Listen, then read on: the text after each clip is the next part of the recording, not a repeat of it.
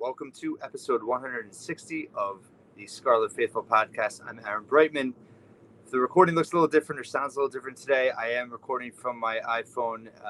No advertising dollars coming with that endorsement, but I left my laptop at home, came in a little late today. Daughter started kindergarten, so an emotional day in the Breitman household, but wanted to talk about the Rutgers offense. So there is a real opportunity here for the offense to continue to develop. And I wanted to do it to speak of in the context of the Big Ten, because let's be honest, after week one, the Big Ten looks relatively wide open in a lot of respects. If we're talking about the Big Ten East, I mean, Michigan State didn't look great, especially offensively. Indiana, they held it up pretty well, respectively, against Ohio State. So maybe that's a positive for them, but we don't know too much about them yet. Maryland had a easy game, but haven't played anyone yet. I've been high on their skill, their talent level at the skill positions. Obviously, their lines are always kind of an issue. Rutgers doesn't play them until the last game of the season, so health is going to be a big factor, which I've mentioned. We know Michigan, Ohio State, and Penn State. They're all top 10 right now. They're all looking elite. People are all over New Jersey native Kyle McCord, the quarterback for Ohio State. I think it's going to be fine. I think Ohio State at the end of the day is loaded. So take those three out of the picture. Other than that, Iowa, I mean, we'll see how they do against Iowa State. But I've mentioned before the season, I thought that was a potentially winnable game. Even Wisconsin didn't look, fantastic. It's week one. But I think my greater point is that how will this team and how will other Big Ten teams take that step forward from week one to week two? That's the key. I posted on Greg Schiano's comments on Temple in regard to saying, last season Temple should have beat them. It was a 16-14 game. Shaquan Loyal, obviously, with that huge clutch interception, pick six, that changed the game. Rutgers held on for dear life. And obviously, the offense was a real mess in that game. That really kind of highlighted things. Gavin Wimsatt got hurt in that game. So can they show growth? Can they show growth in week two? It's a blackout game. It's a night game. I think the thing for me that I'm looking for is just can they build on week one and be consistent? I'm not looking for them to put up 61 points on Temple like they did 2 years ago, but can they establish control? Can they dominate time of possession once again?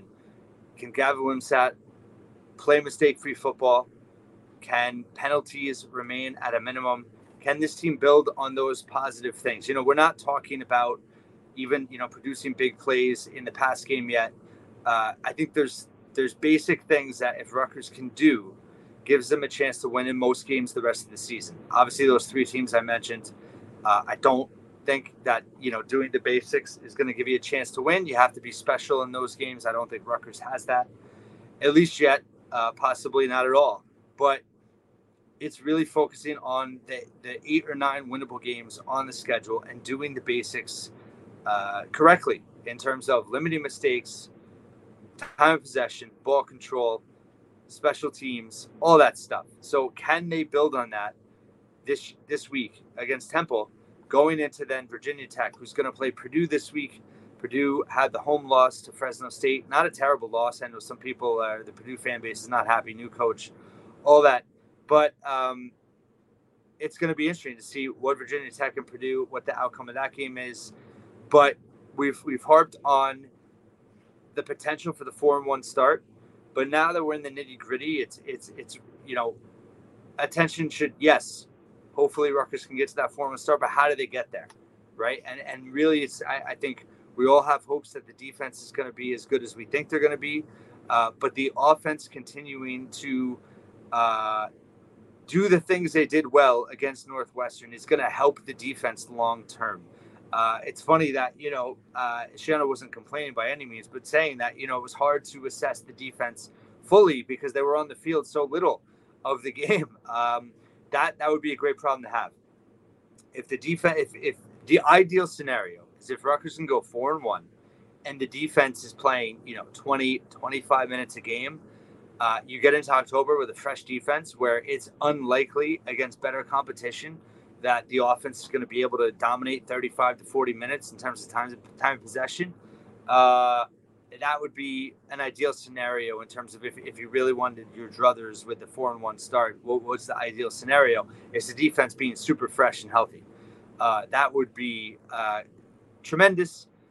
One interesting thing was I saw from Ryan Nanny, longtime writer. I can't remember the exact site. He's written for a few sites, but he was talking about how Rutgers really utilized the play clock a lot on Saturday in terms of so many high percentage of the plays, getting that play clock under 10 seconds, under 5 seconds, just a normal, the first two drives. Obviously, the heat was a factor, but it's no secret. I think the offense was a kind of compromise in terms of Shiano wanted ball control. Shiano wanted time of possession. They ran the clock down, but they did run more than expected. Pass more than expected. That leads to my bigger question, which is, when is the running back room going to be full? That is going to dictate a lot as well.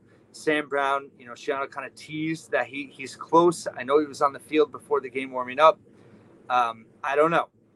Is that true? Is that kind of just a tease a little bit that may or may not come to fruition? It's hard to say. Aaron Young is a guy I think is really key in all this just because of his potential impact out of the backfield in the pass game, and was really hoping that he would have a great start to this season. He's had health issues throughout his career, unfortunately. And then Al-Shadi Salam's a home run hitter, big play guy. Obviously encouraged with Jean Benjamin. Kyle Manungai is just a workhorse. So it would be, I would love to see what the Rutgers offense potentially can look like if Shiraka has all 5 running backs in his stable, because I honestly think he's going to use all 5. Maybe Benjamin's the odd man out, but it's a good problem to have. I think that they have 5 capable, intriguing, different types of backs that they're going to need. They're going to need in October.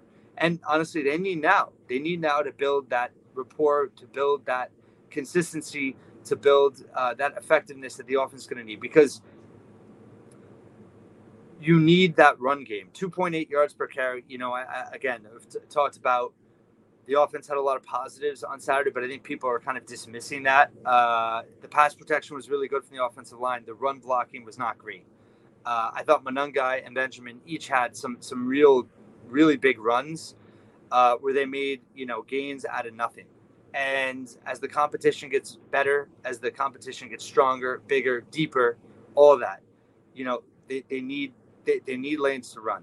And I also think you need your full complement of running backs, because Sam Brown's the kind of guy that can make things out of nothing against Ohio State. We saw that last year.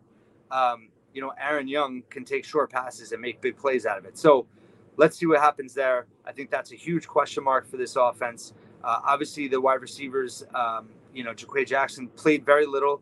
I think that hit was part of why he was in run blocking later in the game. So we still don't know fully what we have with him.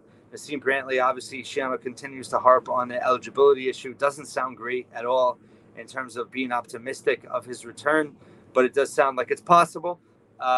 Chris Long, I thought I did a video on Wimsatt and his top 5 plays. There was one pretty good pass to Chris Long that didn't make the cut, but I thought was the one he went low and caught it. He did get a little dinged up from it with his leg. He came back later, but hoping for more from him. So I'd like to see what are we going to see from Jackson and Long against Temple that will bode well for the offense long term.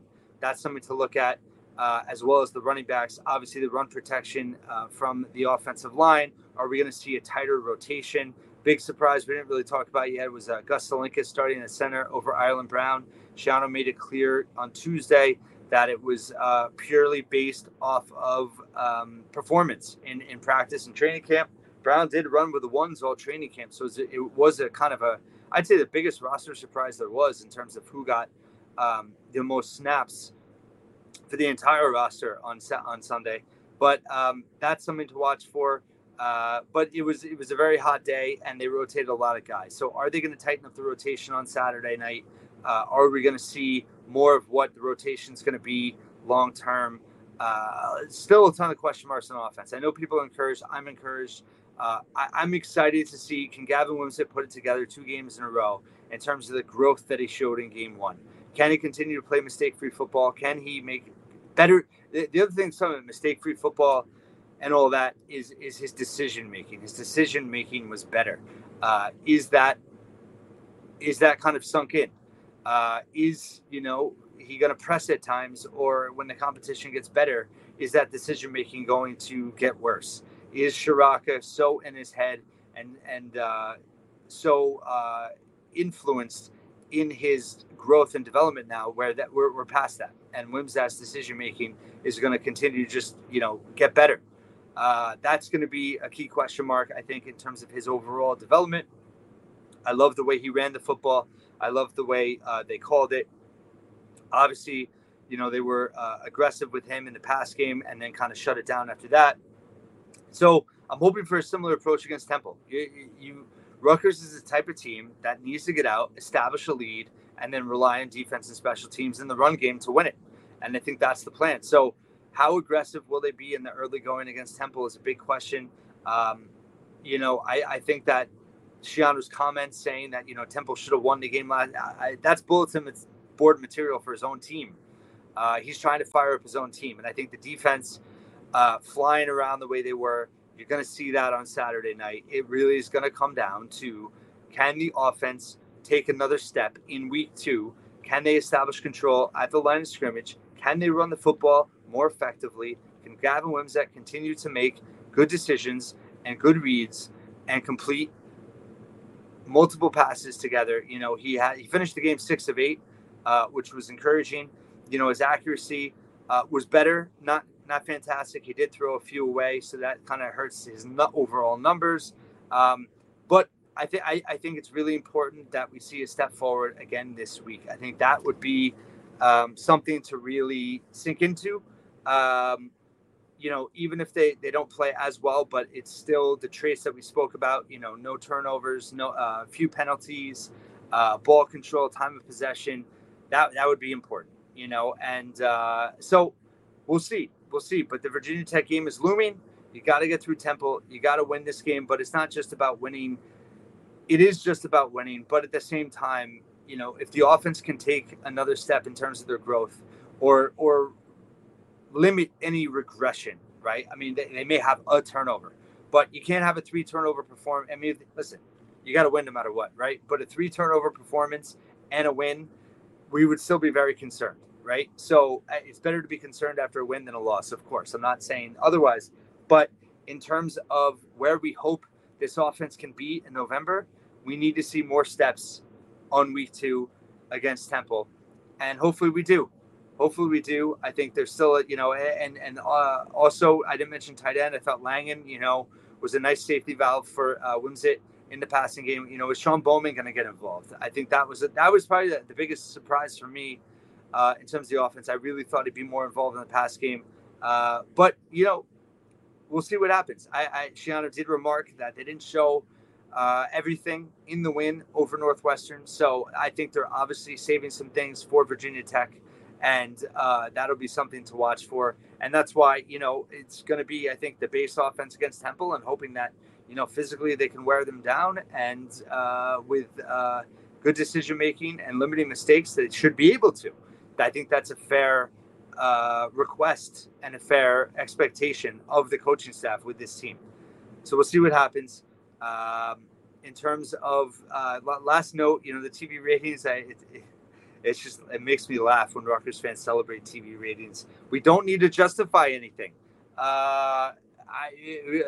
Just a note for the Star Ledger. They put out a headline saying that Rutgers top powerhouses in the TV ratings. That made me laugh. I know Notre Dame's a national brand, but powerhouse in college football, they're not anymore. A long time coming. Tennessee, but again, it's the time slot, right? I mean, yes. Let's call it what it is. I mean, noon on Sunday, there was no other games on. So let's just, put the champagne away, be happy we're in the Big Ten, and just celebrate that football is back.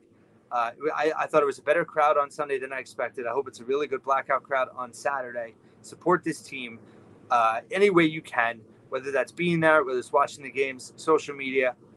Let's just get behind this team now, because there's a chance, as I wind the circle, around the circle back to the beginning, the Big Ten looks not fantastic in the middle teams. After those top three, and too bad they don't play, Nebraska, Minnesota didn't look great in that game. Obviously, they pulled it out. Illinois didn't look great in their first game. Fascinating game for them coming up. So we'll see against Kansas. Nebraska's playing Colorado. Some really intriguing games for the Big Ten this week, which we'll learn more. But Rutgers just got to take care of business. And hopefully they do against Temple. I think they will. Plenty more preview coverage coming up. And look out for something coming up. 15 former Rutgers players have made NFL rosters, 9 active, 6 practice squad, including four rookies, 2 Christian Braswell, Christian Izzian, both making their active rosters. Izzian's going to start for the Bucs after not getting drafted. Tremendous story. I'll have that coming out later today, being Wednesday, September 6th. Thank you for listening and watching once again here at The Scarlet Faithful.